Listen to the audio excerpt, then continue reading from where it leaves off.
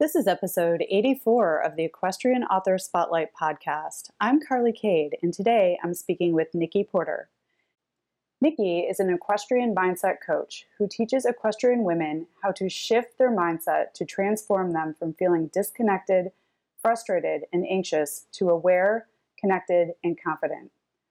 Her teaching translates seamlessly into an equestrian's work with their equine partner, allowing them to become the horsewomen they long to be while navigating their personal growth journey. Now, let's get into the interview. Welcome to the Equestrian Author Spotlight podcast, a podcast featuring interviews with equestrian authors who love all things horses and writing about them. In each episode, you'll hear inspirational stories from horsebook authors, including writing advice and marketing tips to help you write your very own horsebook. If you're an author, aspire to be an author, or simply love horsebooks, then you are in the right place. I'm your host, Carly Cade, and creative writing makes my spurs jingle. Hi, everyone. Welcome to the Equestrian Author Spotlight podcast. I'm Carly Cade, and today I'm very excited to have author, equestrian mindset coach, and the host of two podcasts on the show today, Nikki Porter. Welcome, Nikki, to the show. Hi, thank you so much for having me. I really appreciate being on, and it's funny you say that, and I'm like, oh, what? There's a lot of things. I don't know how that happened. I know that's sort of how it goes when you're an entrepreneur and you start your own small business. Like things keep getting added on, and I'm excited to talk to you about this because you've written a book, but you've got businesses that touch back to the book. And I think this is going to be really an informative interview for other authors and small business owners. And you're a coach. So I can't wait to talk about coaching with you as well. But for people who listen to the show often, how I always like to start it off and, just to understand your world with horses. Nikki, tell us how horses have touched your life. So it's a really interesting question because horses have quite literally inspired every area of my life. I've been telling people my whole life that I started riding at 7, and my mom just informed me like 2 weeks ago that I started riding at 5. So I was like, oh, wow. All right, I'll stick to 7 because I like that number. But yeah, so started at a pretty young age, and I really wouldn't be like who I am or where I am without them. My life as an equestrian has shaped from me how I parent, how I work, how I communicate. And the future vision of myself, what I want to become is literally shaped by my work with horses. And I'll talk more about that because it's interesting because when I say work with horses, it's more work with horse people. I do work with horses, and I'm looking to actually transition to more of the people side, and we'll talk more about that later on. But it's been an interesting journey. But in 2016, I began seeing the parallels between personal growth and the improvement in my communication with horses. So once I saw those connections, I quite literally could not unsee them. If I was going to clinics with my horse, if I was in a lesson, when I looked at my notes, I wasn't taking notes directly on what I was taking away for just myself and my horse. It was literally notes that were it's transforming my mindset and how it was showing up in every other area. And we'll talk about that later too. That's really how the Conscious Communicator came to be. But once I saw them, I started realizing that improving the life of horses was like my why for doing all of the personal growth work and being a better version of myself, for the horses, but it was trickling into all the areas like my marriage and my parenting and my friendships. And then knowing that really growing was this vital piece of becoming a better horsewoman, then it made me willing to like dig a little deeper, honor myself, honor my feelings. And then as I went through that, it also gave me an opportunity to say like, I can help other people through their personal growth journey. And so, when I started, I was like, I want to help all the people. And then I realized that there's something about horse women and this journey that we tend to go on. From what I see, it's typically between the ages of like 25 and 45, where we start to just look and say like, I deserve more. I feel like I want more. I want to show up better for myself and the people around me. and the horses are an incredible why. So then you crash through all the excuses. So that's horses for me. Oh my gosh, that's awesome. And make sure you check out Nikki's show notes because she sent me this incredible picture of her coming to a sliding stop in a reining class. I think is, Yeah. you have all your Western gear on. So is reining what you do, or have you had a broad Oh. experience in your discipline? It's been a broad experience. So I started out in the English world Mhm. and competed at a pretty good level there. And I kind of joke and say I peaked in the English world when I was 14 because I went and showed at the Royal with my large pony, and it was an experience and a half. It was amazing. But then I decided I would stop riding. I was riding children's hunters at the time and needed to go off to university and had this picture of what education needed to look like for myself, and thought I could just step away from horses, and very quickly discovered that's not possible when it's in your blood. So I was in the English world until I met my now husband at the age of, I think I was 24 when we, met. And no, I was 25 when we met and started dating. And he was just so involved in the sense that before we met, he would literally ride 365 days a year. Like Christmas, he was riding. He started riding at the age of 25. So he and I are a little bit different in age, but he started riding at 25 and he just went all in. And it was amazing to go from like where I was kind of trying to hold back a little bit, and then meet this person he was just so invested. And so then, so we met, and I went into the Western world full force. He was a cattle penner at the time, and I had to ride with all the open riders because that was the community that I was in, and they were extremely competitive. And we ended up showing the main circuit, actually, it was CMTPA, so Central Maine Team Penning Association. We sorted and penned with that association, which is a 7-hour drive from home. So we did, I think, 7 of those trips, and dabbled a little bit in barrels and poles, but I think that was just like one summer, just played in it. And then I think it was after 10 years, I would say, of really like doing trail stuff. So we do extreme trail. My husband and I actually teach horsemanship and trail clinics together.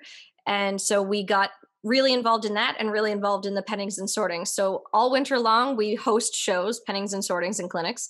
And then all summer long, we teach horsemanship and trail. So I really was in all that. And what I could see was that I wanted to advance my horsemanship. So I wanted to be able to bring my riding and my handling to the next level. And I looked around the Western world and said, like, where is that? Where am I seeing that? And that was in the reining pen. The focus was phenomenal. I was in awe of it. So I decided that I would get myself my first reining horse. And it was the very first time in, I think, my life that I bought a horse that already had the foundation, that I wasn't building myself, and that he was going to be teaching me something from the get-go. And he's amazing. So because of COVID, I've only done 2 shows with him. Actually, one full show. The other show, I just did 1 class because that was all that was available to us. But it's been an interesting adventure for sure. I'm excited to be able to actually like get back in the pen and develop more as a reiner. But yeah.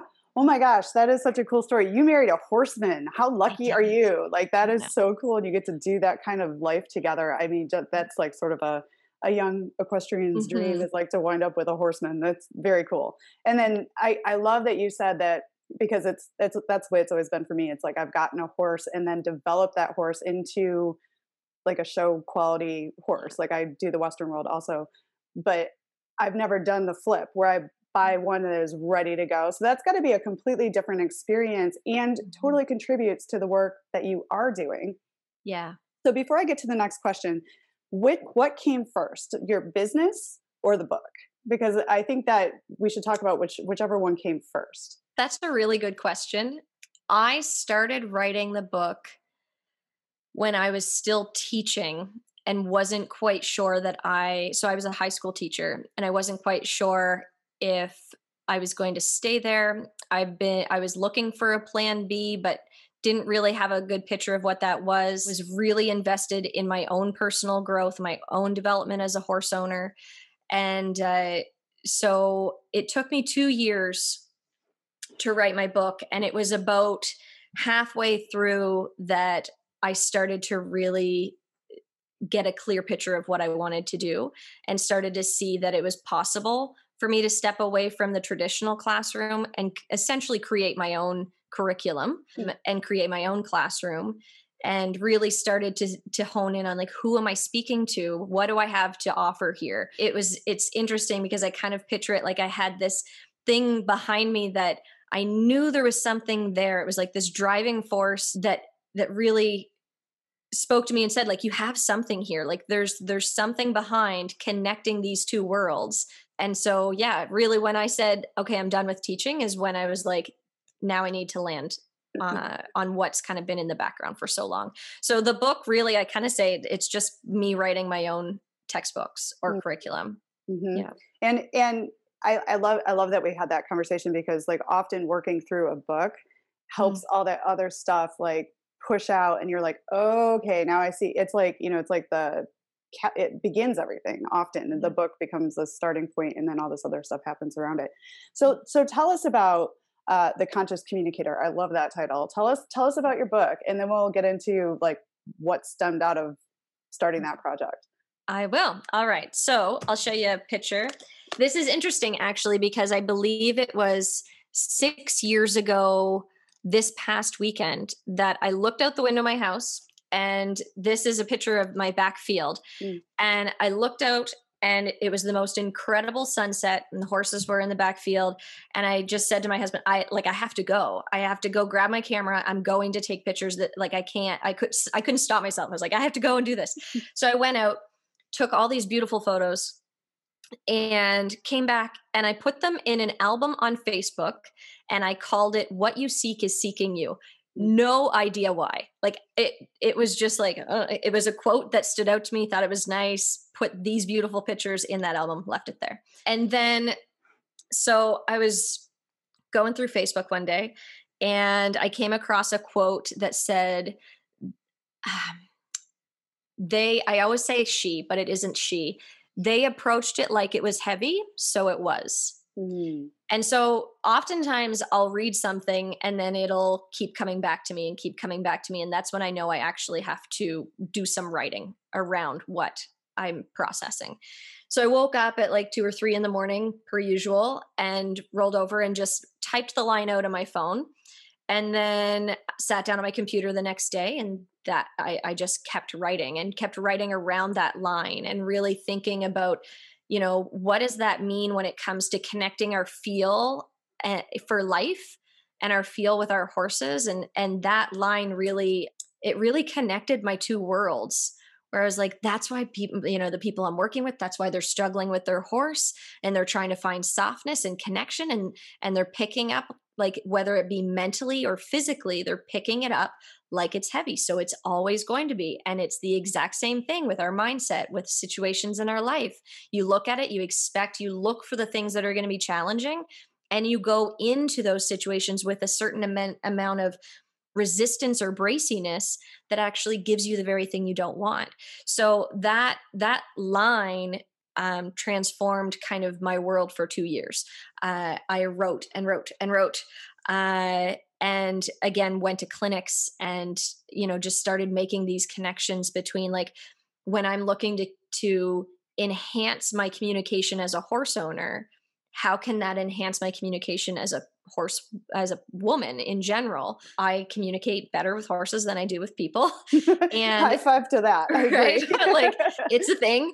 And, I had to be really honest about that. But there were things in my teaching that I excelled in, and there were things in my horsemanship that I excelled in. And I had to kind of connect those as well and say, like, where are these pieces coming together? So in the end, I wanted to write a book that people could pick up, and it would inspire them to just take a step back in their communication. And when I say the conscious communicator, like that's it. Like we're looking to consciously communicate both with ourselves, our horses, the people around us, versus just running on this autopilot. And it's when you can slow down and do that. And I don't know, like it would be a totally different book if I wrote it today than it was then. But it, when we do that, then we find joy and connection. If it's when we're really stuck in those times of, habitual communication with anybody, that we feel like things are spinning because we don't feel as in control. We don't feel as confident. We feel like other people are influencing us in ways that maybe we aren't as happy with. So I really started dissecting all of those things in my life. And then the conscious communicator came to be. Oh, that's amazing. And I'm 100% inspired. I love what you're saying there. It's like I'm hearing like connectedness and softness and empathy and also integrity and like, Mhm. whoa, man, slow down a little bit, right? And it's like, and horses do teach you those Yeah. things, but if you're not looking at them either, you can go rushing around them and not have those really connected moments. So what an amazing thing to like look at this stuff and just really kind of separate it out and then write a book. uh, Mhm. Totally inspiring. Like that is Yeah. so awesome. And then from this examination and then this book that you've written, you have expanded that, right? So Yeah. you are now an equestrian mindset coach where you work with people on kind of these topics that you're talking about. But I love this because when I was galloping around your website, looking at how to develop the questions for our interview, it says that you are an empowerer. And you use your teaching experience from the classroom and the barn to access your clients' limiting beliefs and guide them to clear up their communication with themselves and others, which you've kind of touched on during our Mhm. interview. Talk to us about what you do, but also I'd love to hear your perspective on what it means to you to be an empowerer, and Mhm. then what a limiting belief looks like, but like how people show up with limiting beliefs that you can help them work through. Like, I'd love to hear a little bit about that. Sure. So when I read this question when you sent them along, I was like, the first thing I thought of is it actually took me right back to my very first year of teaching. So when I started teaching in the classroom 12 years ago, I had to teach a unit called empowerment.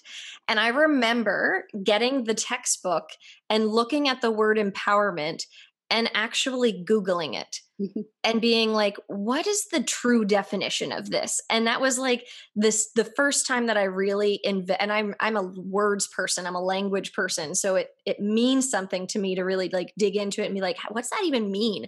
Like, what am I teaching grade 7 students about empowerment? Now this was social studies, so it was like on a political level in many ways, but like, what does that look like?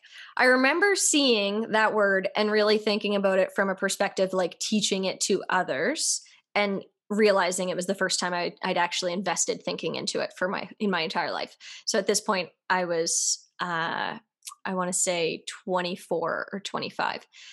And when I left teaching, which was in 2017, I received a really interesting gift. So the teaching staff had created, actually, I can see it from where I'm sitting, and it's this beautiful, like, piece of decor for my home. And it has my maiden name at the top, and it has my nameplate with my married name at the bottom.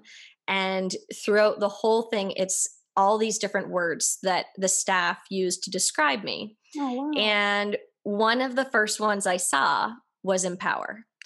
And I was like, oh my gosh, I feel like I've just come full circle here. Starting out, really investigating that word and having to teach this concept of empowerment. And then knowing that's the direction I wanted to head in life. And then having that word be something that someone connects with what I do, both in the classroom or out. So that was very cool for me.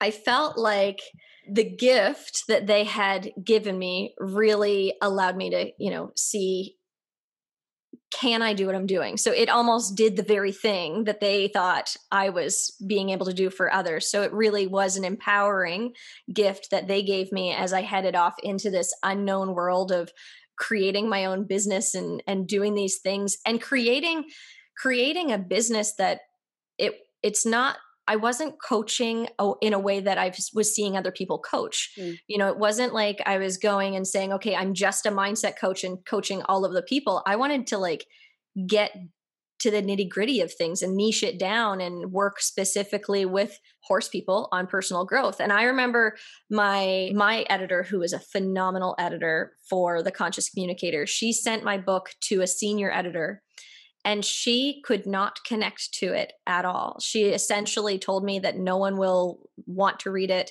It makes no sense. There is no connection between horses and finding joy. And like she wasn't my audience, Carly. Yes. This is why market research and finding Right. your audience and your niche, you said you niche that. That's so important. It's because then you're speaking to people that get it. You know, Absolutely. I'm really glad you It was the best lesson. True. So it was amazing for her. She wrote a whole page of notes to me and not one of them was positive, and it was an entire page and she didn't even bother to finish reading the book. So I was slammed. My editor was slammed. We were like, what is even happening?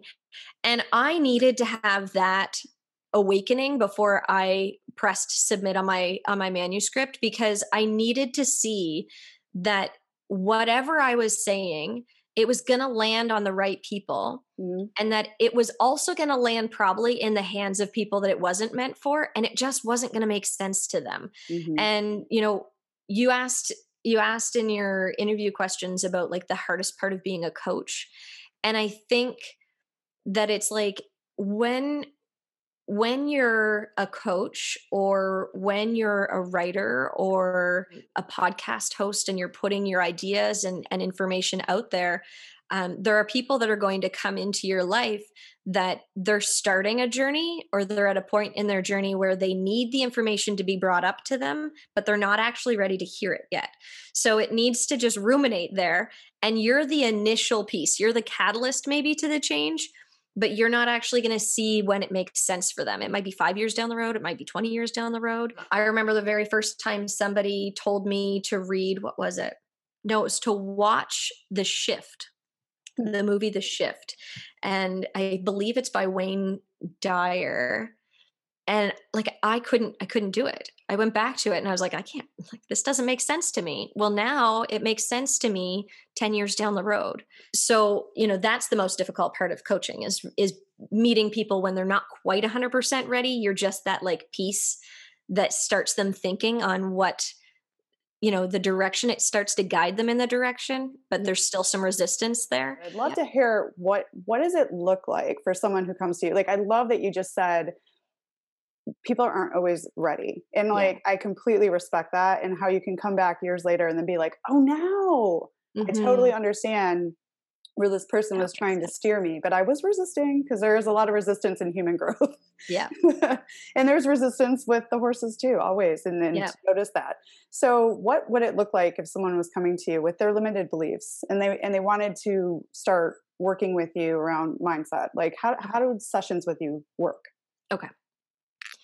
So when you bring up the concept of limiting beliefs, when I think of how limiting beliefs often show up for us, and I really had to look at myself first and really had to deep dive. And interesting, we spoke about switching disciplines, and amazing what switching a discipline and putting yourself in the beginner stage of something that you've, really been in your whole life. All of a sudden you're a beginner and you're like, oh my gosh, I can't do this. When we look at the stories that we tell about ourselves, about what we can or can't do, oftentimes that's where we find those limiting beliefs.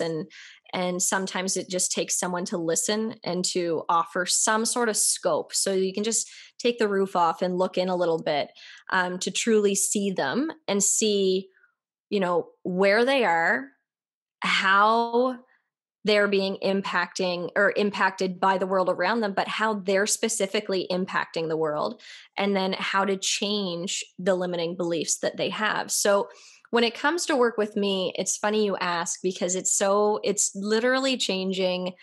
I feel like it changes by the day. But I'm currently enrolled in something called Natural Leadership School with Beth Killow. And if you're listening and you don't know Beth at the Circle Up Experience, you should check her out. She's incredible. So I'm in this program with Beth, and Beth and I met through Take the Reins podcast. And she came on and did an interview with me. And we immediately knew that we were kind of teaching the same things, only she had this amazing model and this framework that I seemed to be like, I wasn't necessarily, I should say missing it. I was missing it. I needed something to be able to lay it out the land a little bit so that it felt a little more linear for people. And so Beth and I decided we were actually going to teach together. So I reined back on any one-on-one coaching and started to focus in on group coaching. And so Beth and I created this program called the Aware Horsewoman. And over this, it should be way longer. Like the course I'm in with Beth is 9 months. And the course that we offered was 6 weeks. So it's just literally a like snippet of what we're diving into. But so Beth and I came together, we created the Aware Horsewoman. And through those 6 weeks, it was really interesting because exactly what I was looking to be able to create for my clients in the one-on-one was starting to happen in the group. Only it was happening while these incredible women were building rapport and connections with women they'd never met before, but they're starting to see they're not alone, and that, you know, it is hard, but that when we have support, and that's what the one-on-one stuff I knew was missing. I was missing that piece where when I wasn't available, that they still felt like they were supported. So it was an amazing opportunity to be able to teach with her. And one of the best things that one of the women in the program said was, she was like, you know what, I feel like every time I've gone to a clinic, I take this baggie and I get these pearls of wisdom from all of these teachers and I just put them in the baggie and then they're there. She said, and being with you and Beth, I feel like you're taking each of those pearls out and just stringing them on a necklace. And she said, now I can wear it. And it like gives me goosebumps just thinking about it, because it was such a powerful image where I think that's where I was coming from in the personal growth world, where you have all these amazing pieces of information, but and this is Beth said, I can see you need a container and I'm going to help you. And I cried when she told me that, because I knew that she was exactly what I needed to be able to, teach the way I wanted to. And so it's amazing because you can just bring them all together. And instead of just picking things out of thin air, now you actually have a framework. What working with me now looks like versus what working with me a year ago looks like is very different. And I'm probably not going to go back there. I'm really going to start focusing more on the group aspect, because the collaboration is phenomenal. The connection that people can make. And I just spoke with Beth this week and she was like, oh, we need to like set a date. So we have to set a date for our next course, which is going to be the same 6-week course, only now it's going to just modify. This was a pilot program because it was new to us. And now we'll just be informed with what we're going to do next. So yeah. That is so cool. That was a really long answer. No, but so interesting too, at the same time, like a couple things to unpack. One, what a compliment, putting the pearl on the necklace and putting it all together, because it is true. We read all these things, we listen to all this stuff, and it's all kind of out there. But when someone can package it up or put it in a framework that helps it all make sense, is just a beautiful thing. And then I also love that you mentioned, it's constantly evolving. That's what small business is. That's what, stepping off the ledge and jumping into a dream is. Like you don't always know exactly how it's going to work at first, and you keep growing and it gets stronger. But the commitment, from what I'm hearing, the commitment is straight there, always the same, to the same people, the same audience, but it's just, how can I improve this, right? And then I love that you mentioned that you found another kindred spirit to work with and grow your work, because I find that we're not islands. Like the more people we bring in that are similar and can help us grow as we're helping others grow, I just think that's such a beautiful thing. Like you found somebody else to build something with. And often that's where the success comes from. It's through collaboration, which you mentioned. So I love that. When you start your own business, it can be really lonely, right? There's many days that I'm down here kind of in my office going like, I have to do this and sort things out. And when you're on your own, it feels like it's such a long road. So really getting to work with Beth, that was amazing. And I also work with my co-host with Canada Horse Podcast. Nadine Smith, she and I run something called Informed Equestrian together. And she and I, we are so complementary to each other because she's organized in like a very clear and concise way, and I am the like creative. She's very creative as well, but we flow really well together. And I think that was the key that was missing as well, was just being able to say, like, I'm not alone. And then knowing that that's how I felt, and then seeing that shift for the clients as well that were in the group program to develop those relationships was really cool as well. Oh yeah, absolutely. Now, I wanted to ask one more question Yeah. about the coaching. So, do your core audience is like women equestrians, right? Because they have this certain way of viewing the world because they've been with horses, or they know horses, or they're learning horses. But in your sessions, do horses show up? Or do you talk about horses? Do you bring horses into the sessions? Like, are horses involved in any way, or like how's all that fit together? Yes. It's interesting because I used to teach lessons. Well, I still teach lessons, but I'm stepping kind of away from the actual in-person horse lessons, because what was happening is I was teaching the lessons, and then the things were coming up from my other pieces of work, and we're spending a lot of time talking about the things they needed to work through before they even put their hands on their horse, right? So a lot of times the lessons would be half talking and half riding, or half groundwork.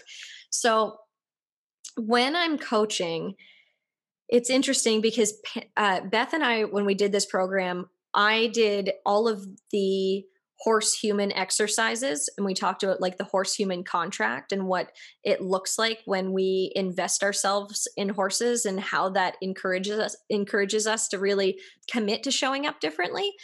So we did incorporate horse exercises, but they were like exercises of to enhance your awareness and your presence, and recognizing, slowing yourself down, enhancing your pace and feel. And so we did that with the horses, but at the same time, it's the examples are also happening in real life. Mm-hmm. So it's something that you work on every single day.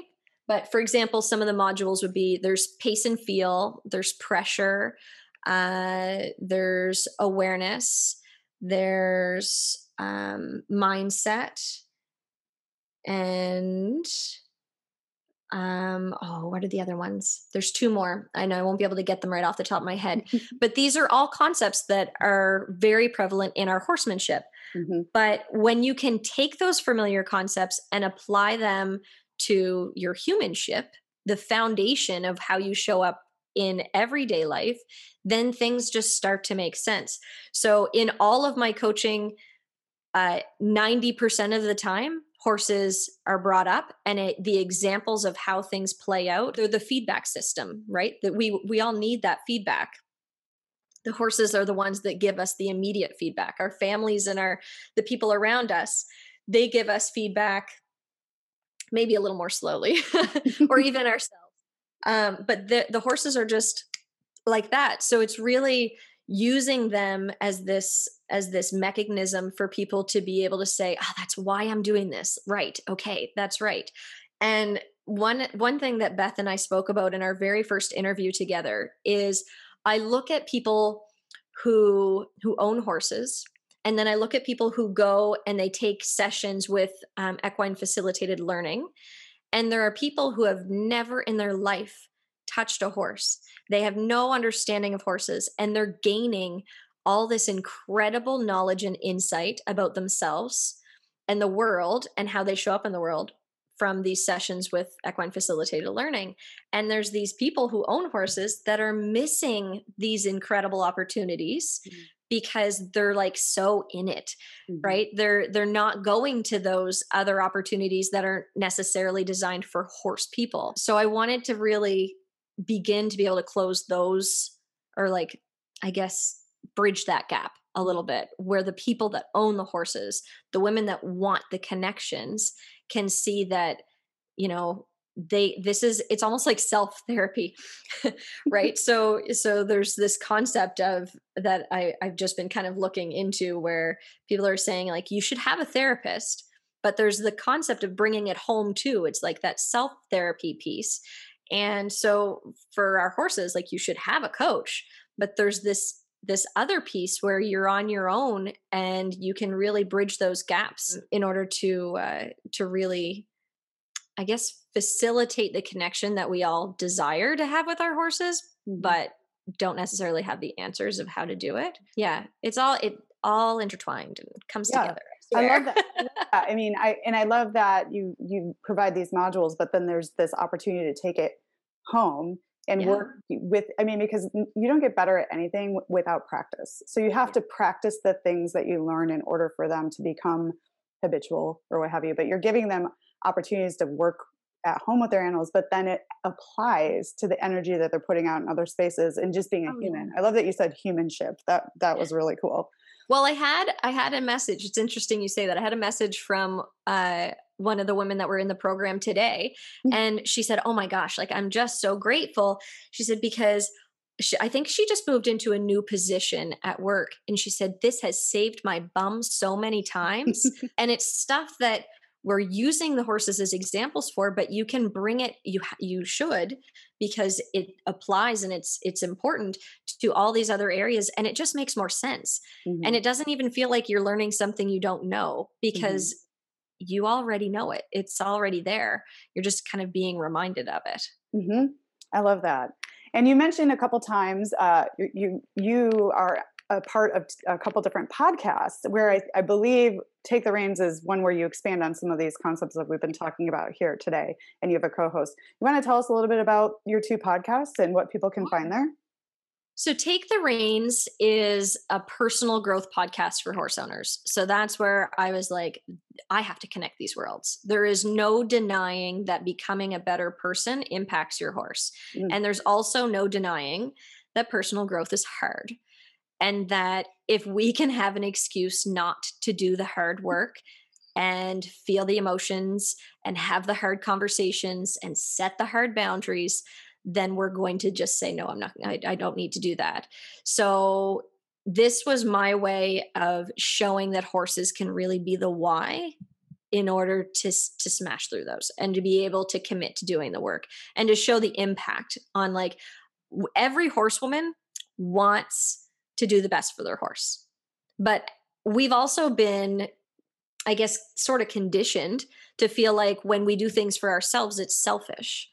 So if we can get rid of the feeling like we're doing this personal work just for us, and we say you're doing it for your horse, then it's like all in, right? We're no problem. I can make time for that. I can make time to go and meditate for 10 minutes if it means that I'm going to have a better ride and have, more clear communication, be able to apply pressure more fairly, be able to let go of all the stuff that is impacting my energy today as a result of work. And I don't want to take that to my horse. I don't want to have them have to deal with all of my stuff too. That's my responsibility. So that's Take the Reins. And we talk a lot about awareness a lot of the time, and just really being able to connect those dots. But I've interviewed a lot of really incredible people on that show. Warwick Schiller was my first interview, which was a dream come true. It was pretty cool. And then I've had people like Barbara Schulte, and Beth was amazing. Actually, the episode with Beth, it's season 2, episode 41. And I just learned this week that it is it's a finalist as a part of the Horse Radio Network in the American Horse Publications Awards. So that was pretty exciting to hear. That's very awesome. Yeah. American Horse Publications is incredible. That's a very prestigious award. Congratulations. So that's Take the Reins. Canada Horse Podcast is a relatively new podcast that has come out. Take the Reins, I think I started that November 2019, I believe.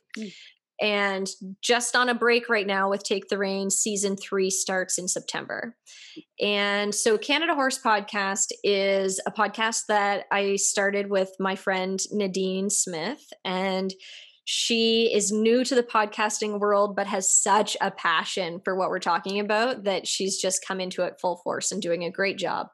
And so there we're highlighting the Canadian horse industry as much as possible, but we've kind of taken a little bit of a cool turn recently. And so we knew that when we started Informed Equestrian together that we wanted to create a podcast as well and do these things. But the main thing that was driving us to do this and build any sort of educational platform was around this concept of how can people land on answers based on their own needs, not based on the opinions of others, not based on what everyone in the barn is doing, not based on what, this person had this problem and their opinion, all based on these are your options, what's best for you and your horse, and how do you make those decisions in a supportive environment without the judgment and negativity of others. So we wanted to really create this safe place for people to be able to land on their whys and be able to assess. Like, we had one episode where we talked about helmet wearing. And I wore a helmet as an English rider every day. I never rode without a helmet. And I switched to Western and I did not take my helmet with me. And I've been riding for 11 years without a helmet. I bought a new helmet recently. It's beautiful. But we talked about why. Like, why was it important then? And why did I feel awkward putting a helmet on in Western tack now? Like, what has changed? I'm a mother now. That should make me want to wear one, right? But there were all of these different things, and so we talked about concussion awareness. We talked about making those conscious choices, and what are the pressures on us that make us make choices against our better judgment. So just topics like that. We've talked about the negative judgment in the horse world most recently.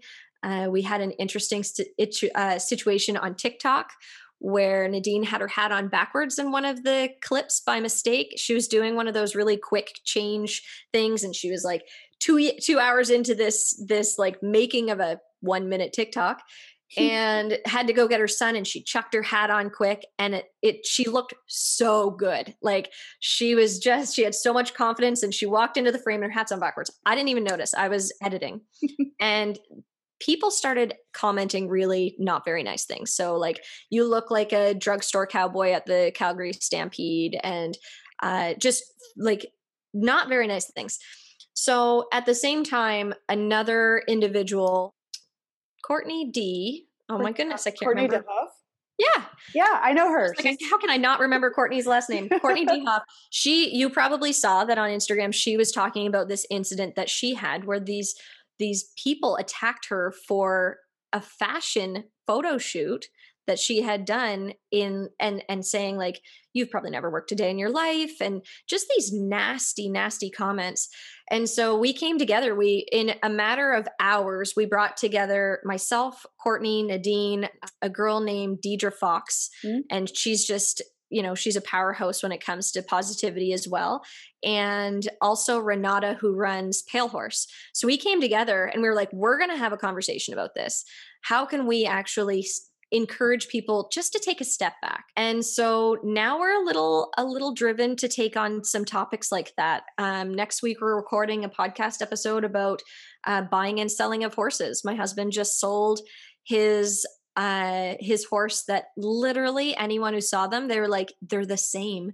Like, his horse was a blue roan. He has black and gray hair. They had the same personality. They were so meshed together, but and people are shocked that he sold him. But there's reasons why we sell horses. There's reasons why we keep horses. And so we want to talk about the judgment that goes along with making those decisions.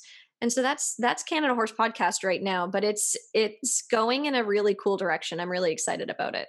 Oh my gosh, that is a super cool direction. And these are the kind of conversations that I think people sometimes are afraid to have, and they're important. Like, you're looking at something really, really important. And I think this a little bit, like how people have just the freedom to just comment however they want without thinking, especially with the power of the internet now. I think this also applies to the authors that are listening to this show too, with people who just shred you on reviews because they can, because nobody knows who they are, right? Like what would you say to an author that's dealing with their first negative review? I mean, that's just the way it is. Art is subjective. It's like you were saying, if the wrong audience picks up your book, they're not going to get it, and they're the ones that probably are. But like having dissected some of these things and doing the work that you do, what would you say to an author that sees their first negative review and are like, oh my goodness, like first that's thing, my creative heart you just stepped on? First thing that I encourage anyone to do is read Big Magic. Oh, best book ever by Elizabeth Gilbert. So good. It's so good. And so that can kind of help you get through those moments of doubt and saying like, can I, should I? Mm-hmm. And then the other thing is the quote. I don't know who said it, but it's around the idea of like, unless you're in the arena getting your butt kicked too, then I don't want to hear your opinion. And I think that's what it is. If you're writing and you're getting people coming at you with any sort of insults or any negativity at all, I think it's important to say like, I'm showing up, I'm in the arena. Mm-hmm. And like that comes with it so much courage that your pride in your work has to overpower the doubt that they're going to try to make you feel. And then I think it's really important as you're going, like, so this was one thing, if you're making a life choice, right? So oftentimes when we're doing things like this, we're like, we have to let go of some other things in order to pick up the things that inspire us. And we need to make room for those. So for instance, myself, when I left teaching children who I really cared about, and I loved teaching, but I knew I needed to do something else for myself. And, the thing that helped me go, I can do this. I can be an author. I can write what I know needs to be written from me, even if it's just to get the words off my chest, but I know it's going to make an impact on someone, or else I wouldn't want to publish it. There's something there. Someone needs to read it. But it's the line, or it was Oprah's line of, you cannot live a brave life without disappointing someone. Mm. And I think that idea of disappointing and playing small and not really wanting to have other people be impacted by what you do, you don't want to make them feel bad. You don't want to make them, that's not our responsibility.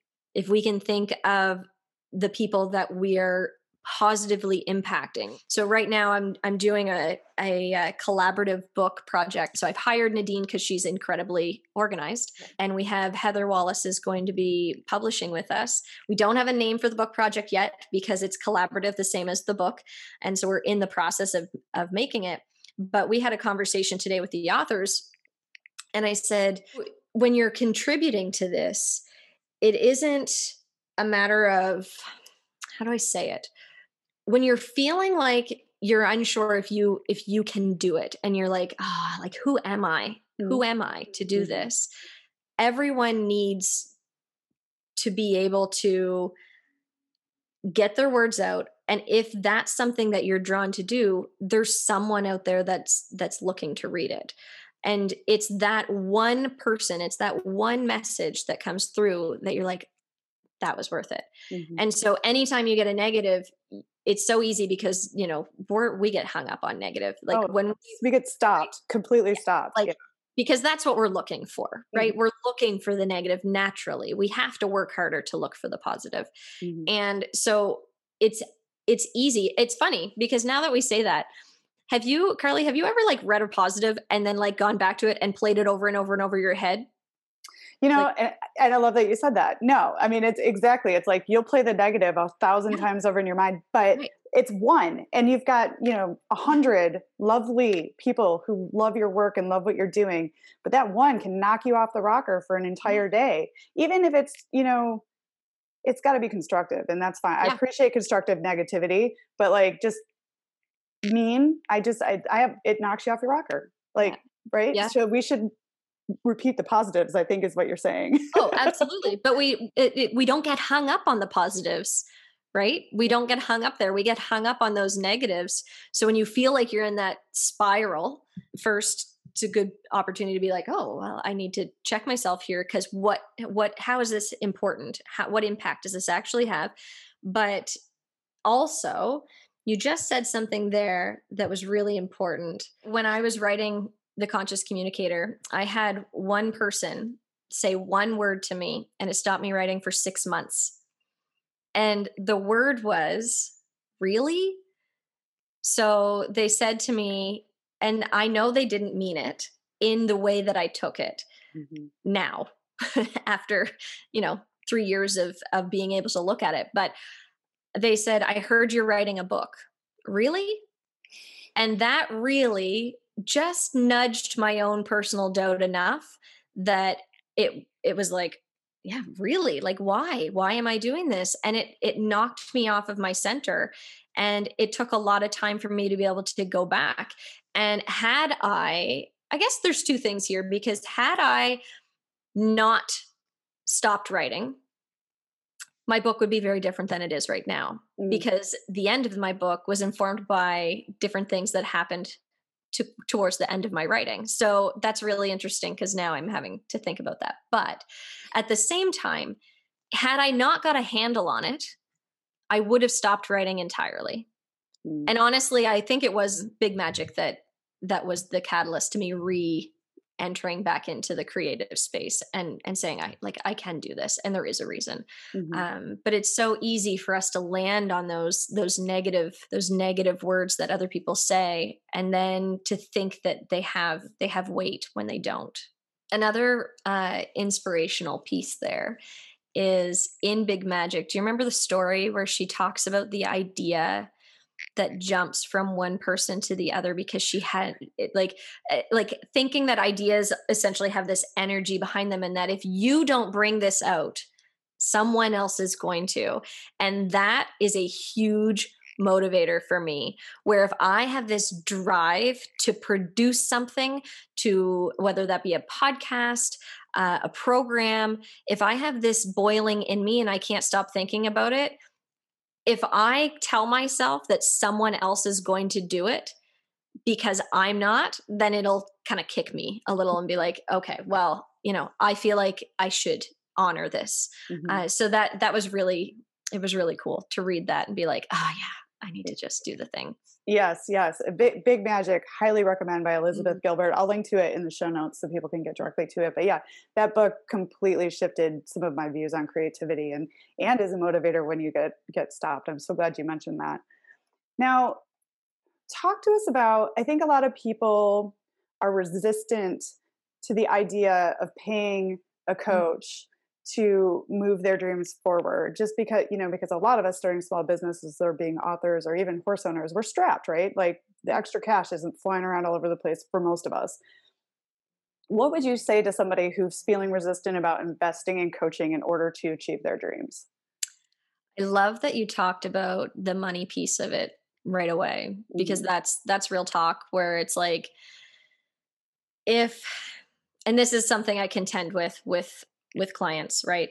Because if there was a breakdown in the direction of their horse, so let's say all of a sudden the horse has developed anxiety that they can't go and show the way that they plan to, more often than not, they will find a trainer and they will find the money to invest in that horse to be able to bring it to the potential that they hope it comes to.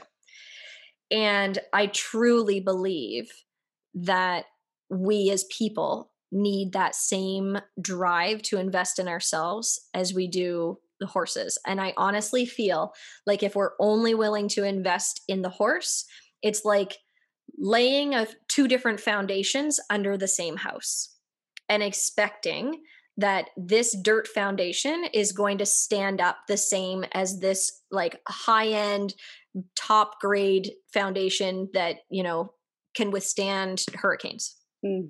Right?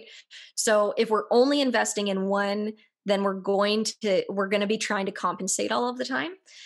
And the other side to that is, I truly and strongly believe that if your coach does not have a coach, you need to find a new coach.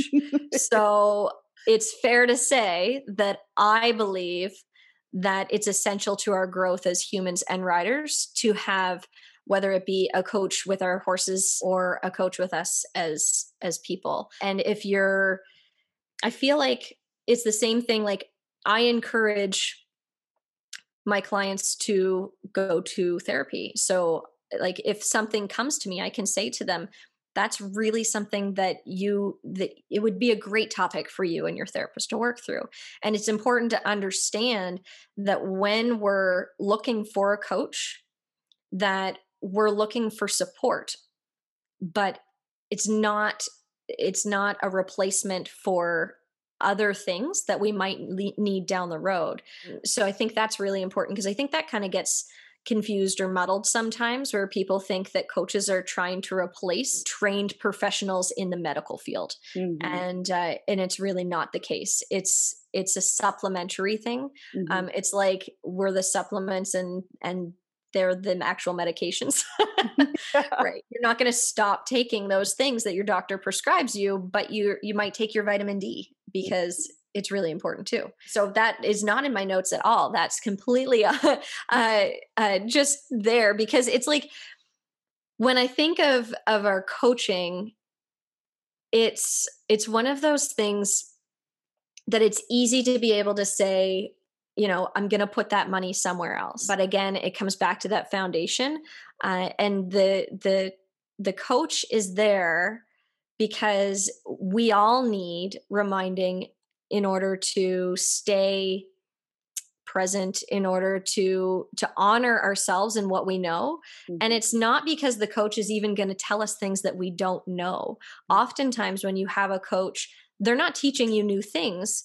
They're holding you accountable, and they're supporting you through the difficulties that come up when you're doing the things that are hard. And the other part of it is that our habits that we create over a lifetime are incredibly sticky. Like, they are going to just keep pulling you back in. And it's hard to see when you're stuck in a habit without having someone from the outside be able to say, wait a second, I thought you said this, or I thought you believed in this. And then finally you go, oh, right. Yeah. And they can just bring you back to what you already know. And that's what I believe is the most important part. We're always growing. There is no stop to, us developing as people or horse people. And so if we can have someone there to support us, then it's really, it's the easiest way, I believe. But, it's, yeah. Well put. And I love the analogy of, we'll always figure it out for our horse. Like, but why don't we invest that sort of thing in ourselves, and accountability, helping you see your blind spots, knocking out those habits. But I love that you made the distinction between a licensed therapist and a coach. Like, you go to work with your therapist on, that deep emotional stuff that's down in there. You work with a coach to help you like achieve these big goals, these big dreams, these big, while also being present and aware, but being held accountable to achieve things, and I love that you said a coach must have a coach. I totally 100% agree with that. Some of my biggest accomplishments in life have come through having a coach and being myself coachable, like hearing what they have to say. So I love that you shared that. Now, you've already answered what the hardest part about being a coach is. Like, what is the best part? And I imagine it touches on all the things you've already talked about, like just helping people make a difference. But I'll keep it brief too. I won't ramble on about it. So truly the best part of being a coach is, it's not even the messages that I'm getting like while I'm doing the coaching. It's the messages after the coaching that say, this impacted me here today, or I was able to recall this today and it helped me communicate better in this situation. Or, my favorite one is, maybe it's a little creepy, but it's still my favorite, is when I hear people say, and I think it happens because, and you might hear this too, is because I have a podcast. So even people who don't know me, they connect to the sound of my voice. So let's say, oh my gosh, like I was in this situation, I could hear you, like your voice was there, and I can say like, oh, what would Nikki say right now? And so that's the best part. And so you've mentioned a couple things, like you know, the two podcasts, this newer one where you're like really deep diving on some really interesting topics. You've got another book in the works where you're collaborating with other authors. You know, kind of where are you heading? What are you curious about? Like what's next for all this amazingness that you've built up here?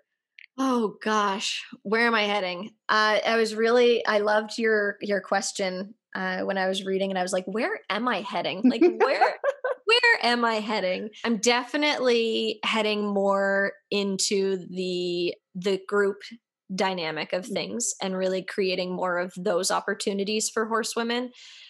But I also am super curious about Dr. Joe Dispenza's work. And so if you haven't looked into him, I think incredible is the word that comes up, but it doesn't even do justice for his work. And it's around meditation and how we can transform our bodies through our mind. And oh, it's so good. I'd love to be able to go off and do a weekend workshop with him at some point. Super curious about light touch massage, such as like the Masterson method with Jim Masterson. And I feel like that kind of connects back to all the meditation piece where you can actually be with your horse, tune into your own body, and just quiet yourself so much that you're actually helping your horse. So I really want to invest some time there. But I had a conversation with somebody today who's also an entrepreneur, and it's like, you get all these opportunities and you get these right? You get these lights of inspiration. You're like, I want to go here. I want to go there. And if I don't jump on that right now, it's not going to come back to me. And then you're completely overwhelmed and you're not doing anything. So those two things, Jim Masterson and Dr. Joe Dispenza, those are two directions I'm going to go in. I'm just dabbling right now, but I can see myself kind of going deeper into that because they're two totally different things, but two very cool things. Oh, and I can totally see how learning about that would be complementary to the work and the group settings that you're creating. But I love that you mentioned it is sometimes it's hard to remind yourself to stay in your lane, because like as an author on a daily basis, or an entrepreneur, I mean, it's like the podcast and then there's this and then there's this, you can start getting so out here. You have to remind yourself to come back to the lane, because, you know, I have all these book ideas that I've written down in my journal, like book, different ideas. But I'm like, wait, just going to finish my In the Rain series. I'm going to stay in this lane, and then I can move over here and start a new series or write this other book. But it's like, I got to stay with what's working right now, because if you get out of that, you can start getting overwhelmed. And then you're right. You're not doing anything. You're not writing. You're not creating, because you're just like, whoa, there's too much going on. Exactly. I love that. Oh my gosh. I feel like I could talk to you all day long. And I really feel like this might be the beginning of a cool friendship or relationship between us, because like, I totally get where you're coming from here. But in the meantime, would you share with listeners where they can find more about the work you offer, about, you know, where they can find your podcast, and particularly where they can find your book? Would you share that with us? Sure. So the places on social media most active would probably be Instagram. I'm not as active on Facebook, which is interesting because that used to be where I spent all my time. I think COVID had something to do with that. So Instagram and at Nikki Porter Coaching. My Facebook page is at Nikki Porter Author.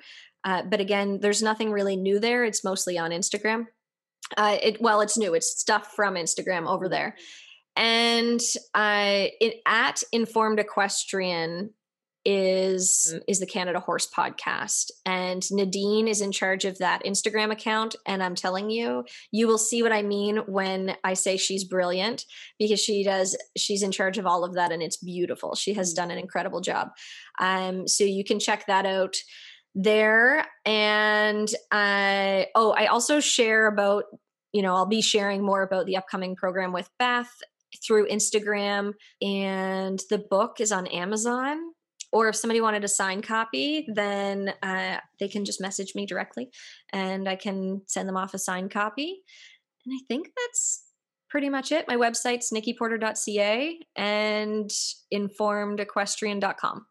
Perfect. And I will link to all those places in the show notes so people can get directly to you, but I just wanted them to know where they can find you. And, keep up the amazing work. I am like so impressed and I really enjoyed this conversation and I wish you so, so much success. I can't wait to hear more from you and maybe we'll have you back on the show when that next book comes around. Well, I would love to be back on and I'm really grateful to be on. And again, yes, keep in touch. I would love to continue this conversation with you. Thanks for joining us this week on the Equestrian Author Spotlight podcast. I hope you enjoy these Q&A sessions with wonderful equine authors who love all things horses and riding, just like me. Visit my website, carlycadecreative.com, where you can read the show notes, and make sure you never miss a show by clicking the subscribe button now. This podcast is made possible by listeners like you. Thank you so much for your support. Want a free guide to secrets of horsebook authors? Gallop over to carlycadecreative.com/wisdom to have author advice delivered instantly to your inbox. If you are an author who writes about horses and would like to be spotlighted, please let me know. Visit my contact page at carlycadecreative.com to fill out a request. I'd be happy to have you on the show too. Thank you for tuning in to the Equestrian Author Spotlight podcast. See you next time. I'm your host, Carly Cade. Creative writing makes my spurs jingle.